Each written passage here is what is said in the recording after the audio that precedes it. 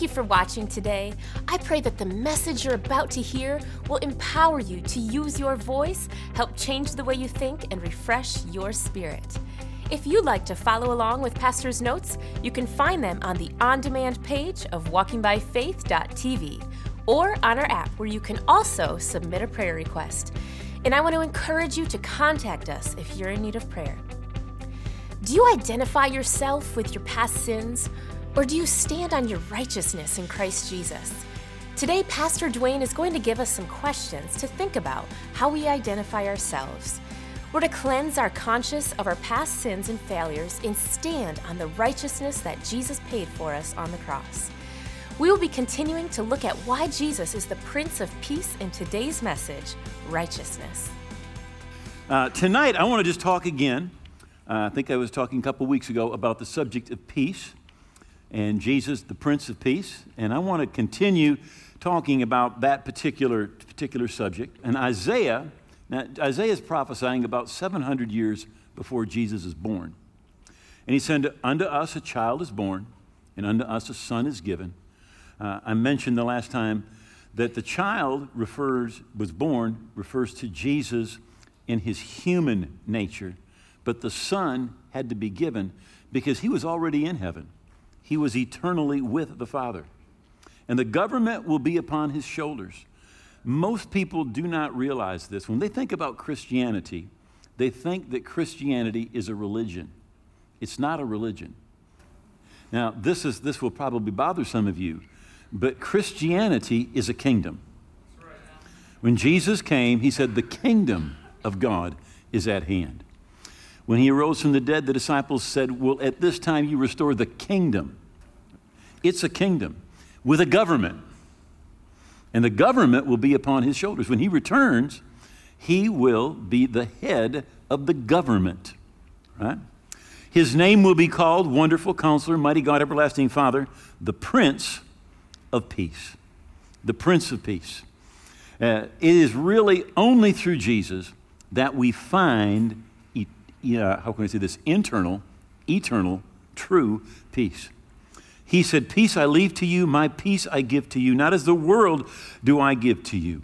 And then, of course, he said, "Don't let your heart be troubled. Believe in God. Believe also in me." So Jesus is saying that the peace that he gives, first of all, it's an inside thing. It's not an outside thing. It is not dependent on circumstances. The peace that he gives. And notice he says, don't let your heart be troubled.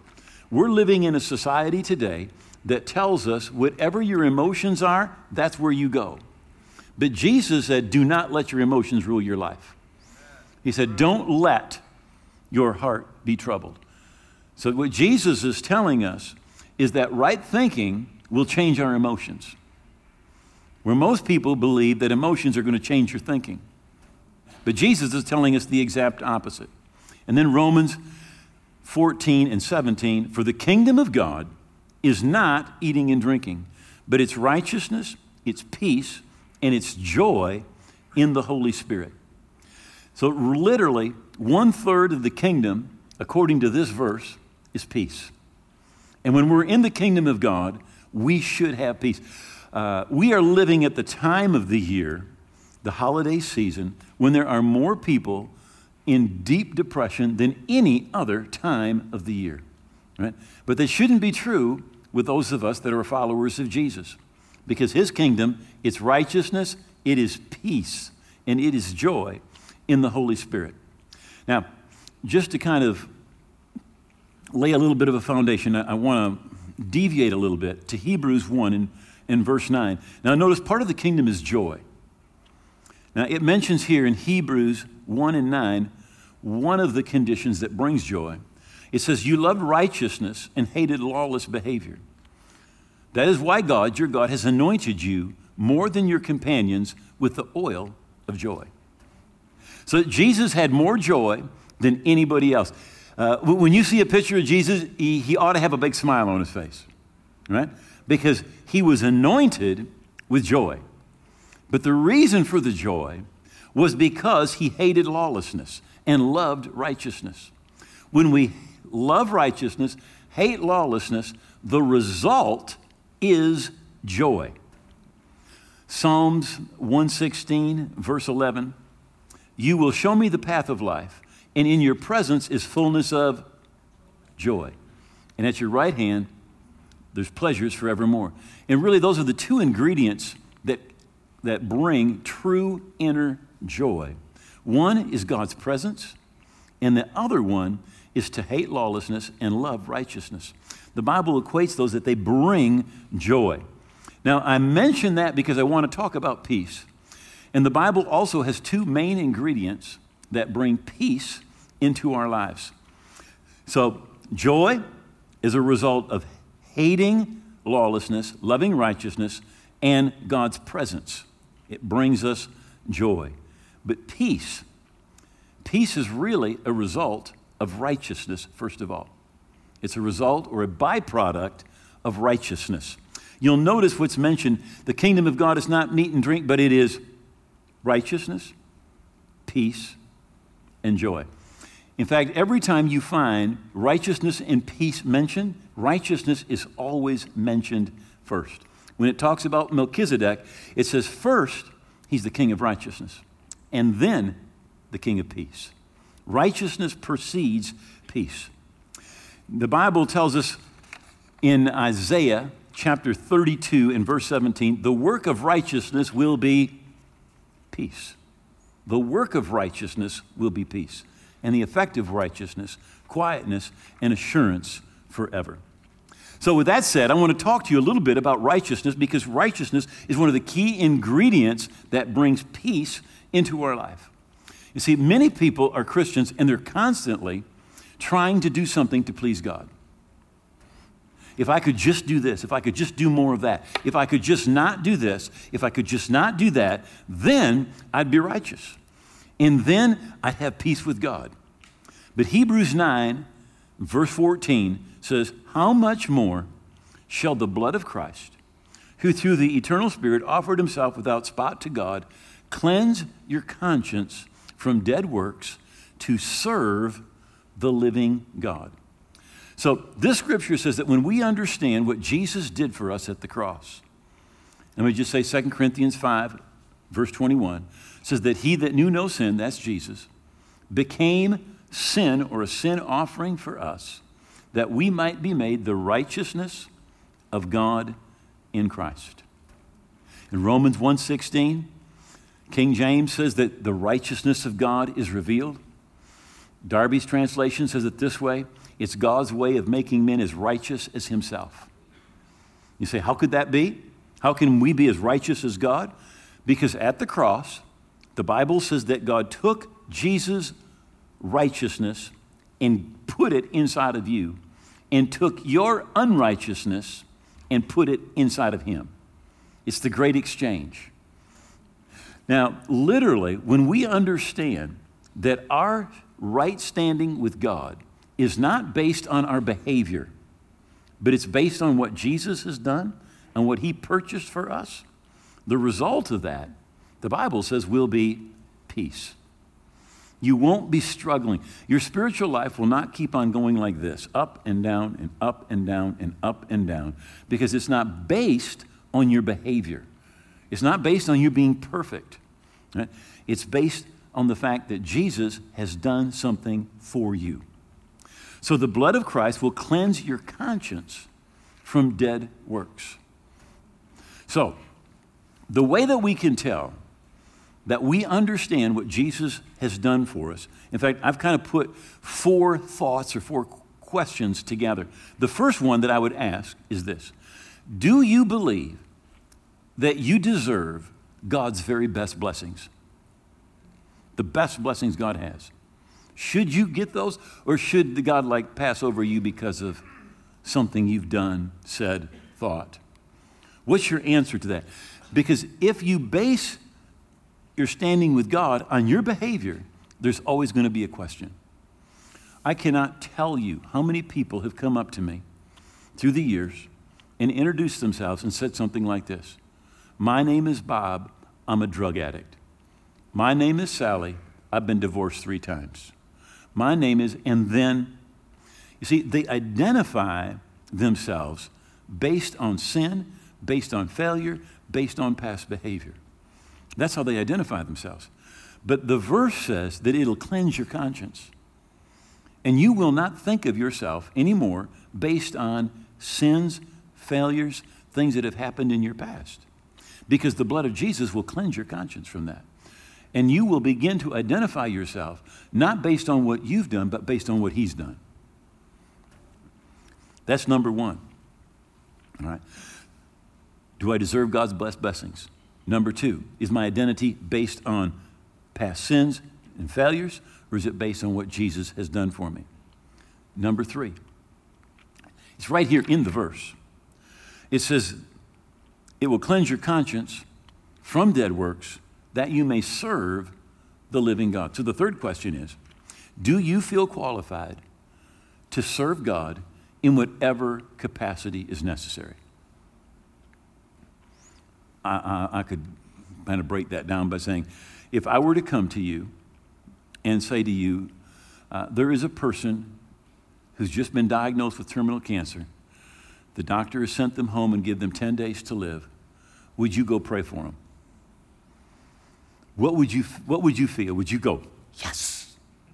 Or would you go, I think you should find somebody else? See, because if you're truly understand what the blood has done, that the blood has cleansed your conscience. It's not just forgiven you, it's even taken and cleansed your conscience. So you do not consciously think of yourself based on your past sins and failures. You see yourself based on what Jesus has done for you. You are the righteousness of God in Christ, and you are qualified, the Bible says right here in the verse, to serve the living God. So do we feel like we're ready? Or do we feel like, no, they should choose somebody else? I am not ready. Now, the fourth thing is this. Right? Jesus tells a whole parable in Matthew chapter 18 about forgiveness. He says there's a certain man, he owes the king $1 billion. He can't pay, so the king, he forgives him the whole debt. He goes out and finds somebody who owes him about $100. He grabs him by the throat and says, pay me. And he says, just give me some time. But he won't, and he has him thrown in the debtor's prison. Now, when the king hears about it, he calls the first servant back. And he says, I forgave you that great debt. Shouldn't you have also forgiven that smaller debt that someone owed you? And then Jesus says this, so will my heavenly Father, and by the way, the king sends him off to the tormentors. And he says, so will my heavenly Father do to each one of you if you do not from your heart forgive those that have done you wrong. Right? So Jesus is saying, because you've been forgiven, and when you understand that you're forgiven, what you will do is you will forgive others. You'll forgive those that have done you wrong because we have done things wrong in our life and God has forgiven us. It should be absolutely like automatic. I've been forgiven, so I'm going to forgive. In fact, when we receive forgiveness, it enables us to forgive. In Hebrews 5 and verse 13, it says, everyone who partakes only of milk is unskilled in the word of righteousness, for he is a babe. Now, what he's saying is this. He says there's different levels of teaching in the kingdom of God. He said, but the level you want to get to is the level where you understand righteousness. What Jesus has done for you and who he's made you to be in Christ. We want to get to that level where we understand my relationship with God is not based on my behavior. My relationship with God is based on what Jesus has done for me. Now again, we're talking about peace. And when we understand righteousness, one of the effect of righteousness, the Bible says, will be peace. I'm not striving anymore. I'm not going, oh my goodness, I hope I didn't do that wrong. I better do this right. Oh, I've got to do this, and I've got to do that. It's all gone.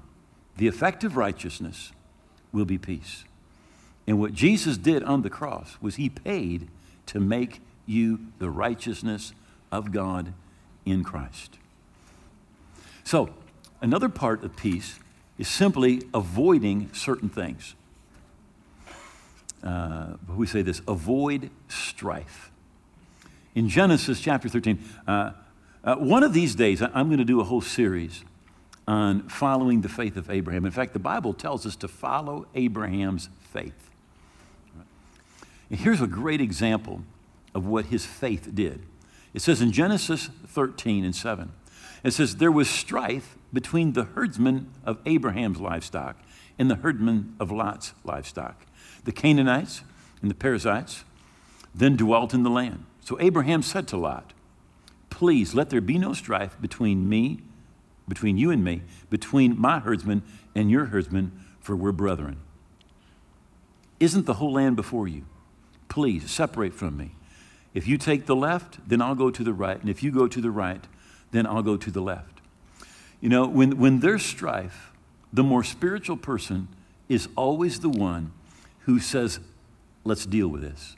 Let's get rid of the strife. We can say the greater person, but it's really the more spiritual person who says, let's not have strife. Now, if where they're at, right in front of them, the Bible tells us there's this beautiful valley that's like the Garden of Eden. And behind them is a desert, the Negev. You can still go there today. It is like amazingly dry. Everything there will poke you. Right? It's just not, there's just nothing. There is nothing there. All right? But Abraham says, you just choose where you want to go. Now, he is willing to suffer loss so that he can stay out of strife. Well, the Bible tells us that Lot chose for himself that valley. And he ends up going down in the valley, and we all know the story. He ends up at the back end of that valley of the cities of Sodom and Gomorrah. And over a period of time, he just keeps on getting closer and closer. And finally, he's in those cities. But verse 14 says this, then the Lord said to Abraham, after Lot had separated from him. In the natural, it looked like Lot had made the best choice, and Abraham was going to lose a small fortune. But this is what God said to him. He said, now lift up your eyes from the place where you are, northward, southward, eastward, and westward. He says, everything that you see, he said, I'm going to give it to you and to your descendants. You know, the blessing came to Abraham when he moved away from strife. In Psalms 133, it's really a short psalm. It says how good and how pleasant it is for the brethren to dwell together in unity. And then it ends and it says, for there the Lord commands the blessing. There the Lord commands blessing. And we sometimes just look at things in the natural, the way that Lot did. What's going to be the best for me? And we want to fight for what will be the best for us. But the truth is, if we'll move away from strife, see, the blessing is going to come. It came on Abraham when he moved away. In the Psalms, it says, you know, when there's unity, that's where God commands the blessing. Now, Romans 16 and verse 17 says, now I urge you, brethren, that you note those who cause division and offenses contrary to the doctrine which you've learned, and avoid them. Avoid them. Again, it's saying the same thing. Stay out of strife. Get away from division. Get away from that thing that's going to take away the peace of God. In 1 Corinthians 1 and 10. Now I plead with you, brethren, in the name of the Lord Jesus Christ, that you speak the same thing, that there be no divisions among you, that you may be perfectly joined together in the same mind and the same judgment. Saying the same thing. It says, don't have division. Don't let there be strife. Avoid it. Right? So it says this in Ephesians. It says, endeavoring to keep the unity of the Spirit in the bond of peace. To keep unity, right? To keep peace. He says, it's going to be work. He says, you got to endeavor. You will not accidentally avoid strife. You got to do it on purpose. You will not accidentally keep unity. Now, it keeps on going. This is absolutely beautiful. It says, there's one body, one spirit, just as we were all called in one hope, one calling, one Lord, one faith, one baptism, one God and Father in all, who is above all and through all and in all. But to each one of you, grace was given according to the measure of Christ's gift. So he's saying, you got to make sure you keep the unity of the Spirit. You got to work at it, right? And what he's saying, he says, now look at all the things that we have that keep us in unity. He's saying, keep the main thing the main thing. He says, we all have the same Lord. We're all part of the same body. We all have the same Holy Spirit. We're all part of the same kingdom. We have the same blessed hope. We have the same faith. We have the same Father. We have the same baptism. And then he says, there's different graces, but it's still, we have all these things together, but it's the same Spirit that brings them all. So let me give you an example. I remember Jimmy Evans. Know about Jimmy Evans? You know, God has a grace on him when it comes to marriage. Robert Morris, the message of his life is giving and money. Oral Roberts, the grace that's on him was healing. Bill Johnson, gifts of the Spirit. Joel Osteen, encouragement. Right? Now, every one of them is a grace that God has given. Every one of them have the same Lord. They're part of the same body, same Spirit, same kingdom, same hope, same faith, same Father, same baptism. Right? And what he's saying we have so many things that are the same, but yet we're going to have different emphasis or different gifts that we're imparting. Everybody has something different. And in fact, he later talks about how people are trying to compare Paul and Apollos and Peter. And he said, look, don't do that. He said, we're all just ministers. We just all have a different grace, but we're all part of the same body, part of the same kingdom. What he's saying is this: so often we don't keep the main thing the main thing. We look at little differences and we begin to fight over all these little differences. It's amazing to me how many people want to talk down somebody else in the body of Christ. Let me just say this: don't ever criticize what God's blessing. You may not like it, you may not understand it, but that's all right. It's a different grace. It's a different emphasis. But we're in the same kingdom. Same Lord, same faith, same baptism, same Spirit, same blessed hope. And it's just God's going to use different people in different ways, and we need to be really careful to endeavor to keep the unity of the Spirit in the bond of peace. And God wants our lives literally to be filled with peace. When Jesus sent out his disciples, he said, now when you go into a house, he said, say peace to this house. Peace is a spiritual force. Peace to this house. And he says, in your peace, it'll come and it'll rest in that place. You know, our God is a God of peace, and he is a God of victory. Romans 16, verse 20, it says, and the God of peace will crush Satan under your feet shortly. And the God of peace will crush Satan under your feet shortly. You know, when we keep the peace and the unity of the Spirit, all right, that is when we see the power of God manifested. When we keep the peace and the unity of the Spirit.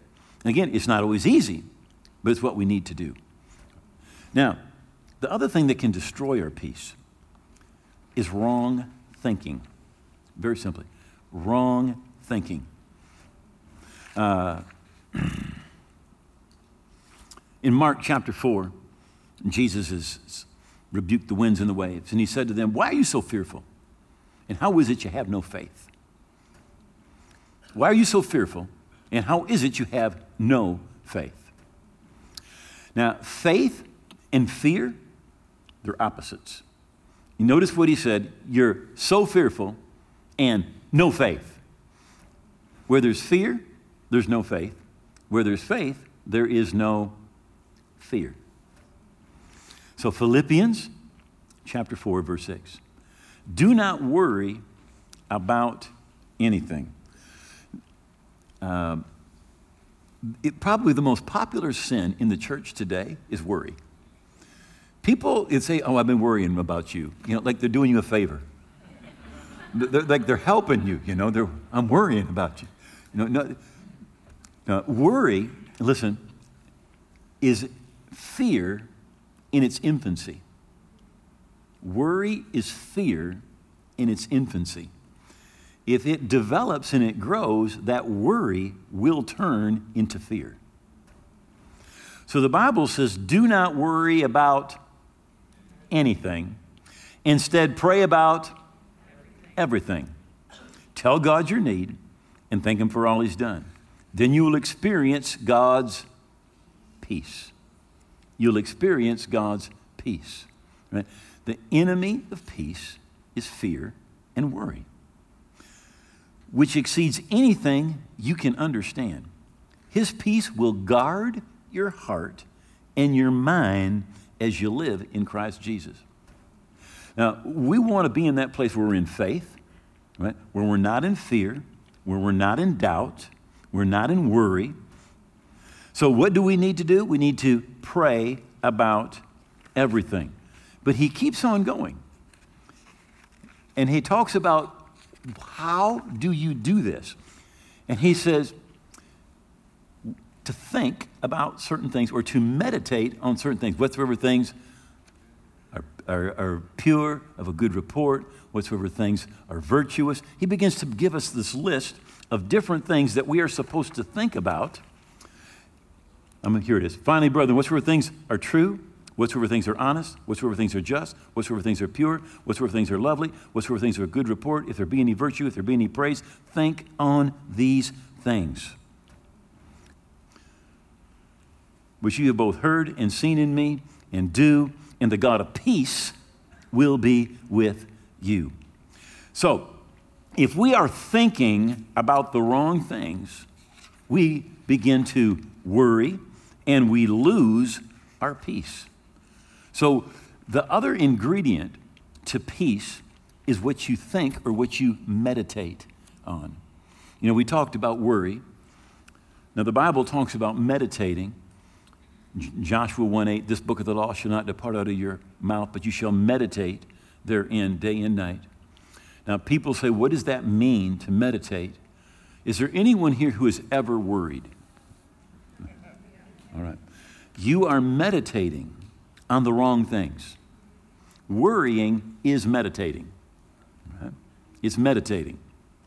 Now, literally, we could say that what meditating is, it's visualizing, it's seeing that thing on the inside of you, and it's personalizing. So you take that verse, you take that promise, and you visualize it happening. And you personalize it. It's in my life. It's not about somebody else. It's about me. But when we think about something, we're beginning to meditate on it. Now, what Paul said is, he says, you need to think about the right things. Because what meditation does is it produces either faith or fear. It produces faith or it produces fear. If we meditate on the wrong thing, it produces fear. If we meditate on the right thing, it will produce faith on the inside of us. A lot of people are spending a lot of time talking about confession, and it's a good thing to talk about. But what brings you to the place where you make a confession of faith, is where you first spend time meditating. In fact, you may even be confessing something, but you're not confessing, it is not a confession of faith, it's a confession unto faith. In other words, you're confessing it about yourself, and as you're confessing it, you're seeing it on the inside, you're personalizing it, and as you do that again and again, faith is the result. And then, at some point, you will make a confession of faith. But there is a time where you are making a confession unto faith. It's not there yet, but you see the promise. You're meditating on it. You're personalizing it. You're visualizing it. You're speaking it, because meditation, one of its definitions, means to mutter or to speak. And as you begin to speak it, it begins to absorb it, and that faith begins to grow on the inside of you. In Romans chapter 4, it's talking about Abraham, and it's, which translation? The ESV, that talks about how he grew strong in faith as he. You grow strong in faith as he. What was he doing? He was thanking God. He was giving glory to God. He was meditating. He was personalizing. He was visualizing. And as he did it, he grew strong in faith. And then at a point, he got to where he was strong in faith. But he didn't start there. How many of you got a promise of God that you're not strong in faith yet on that promise? There's a lot of them in the book, by the way. But what we need to do is the same thing that Abraham did. We need to begin to meditate on it. We need to begin to thank God. We need to begin to visualize it. We need to begin to personalize it. And as we do that, it grows on the inside. It grows on the inside, and it continues to grow. I think I mentioned this on a Sunday night a while back.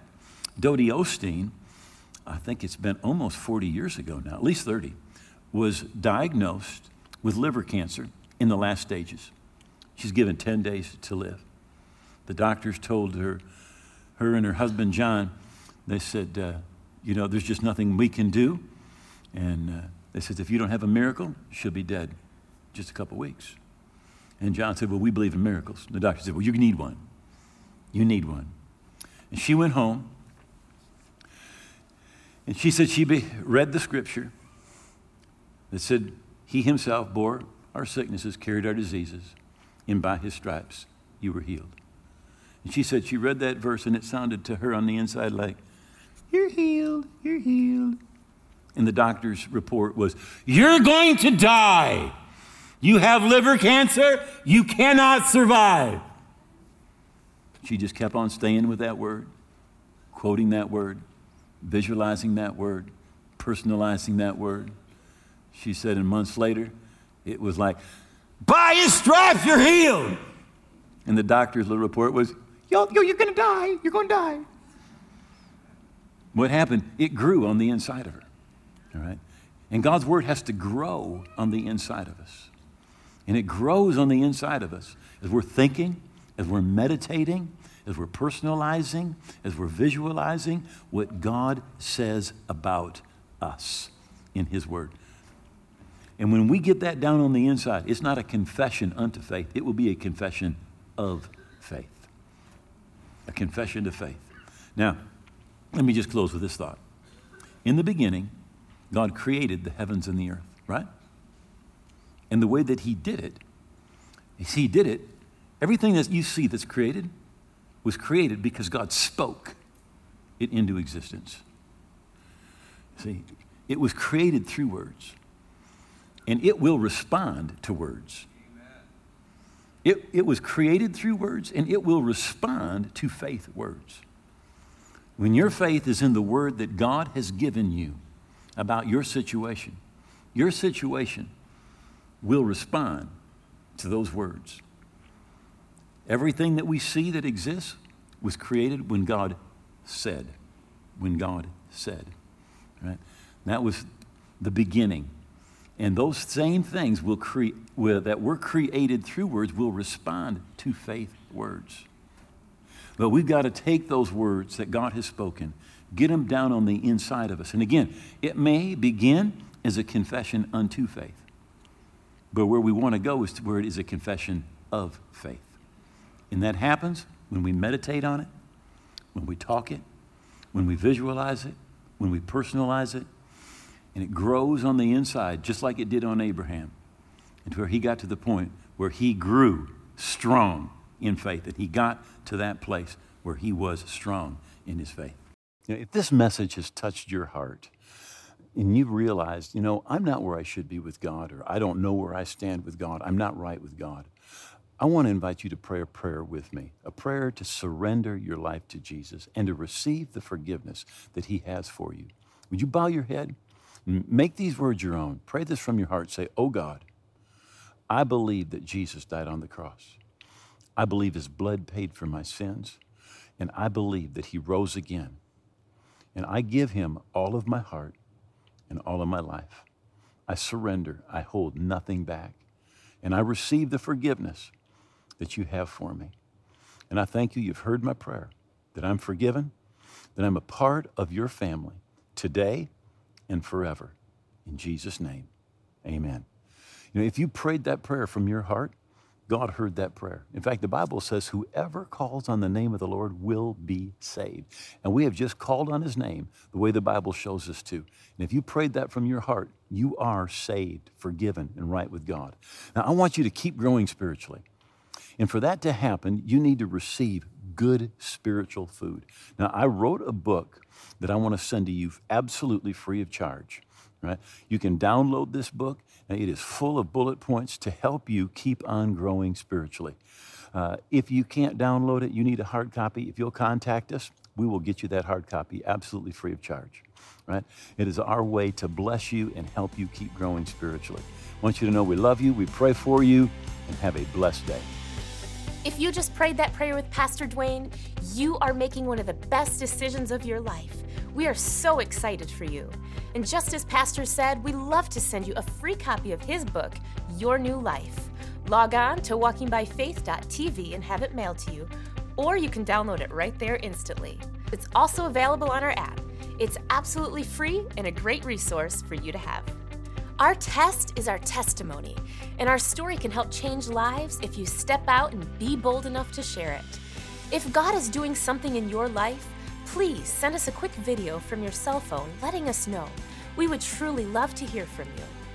Walking by Faith is used across the globe to spread the truth that changes lives on and off the air. To partner with us financially in this great commission, go to walkingbyfaith.tv/give.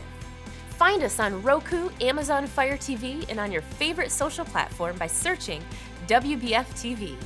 Also, be sure to download our app where you can listen to all past sermons, submit a prayer request, find resources, and much more. I pray that you find true peace, joy, and righteousness in the days to come.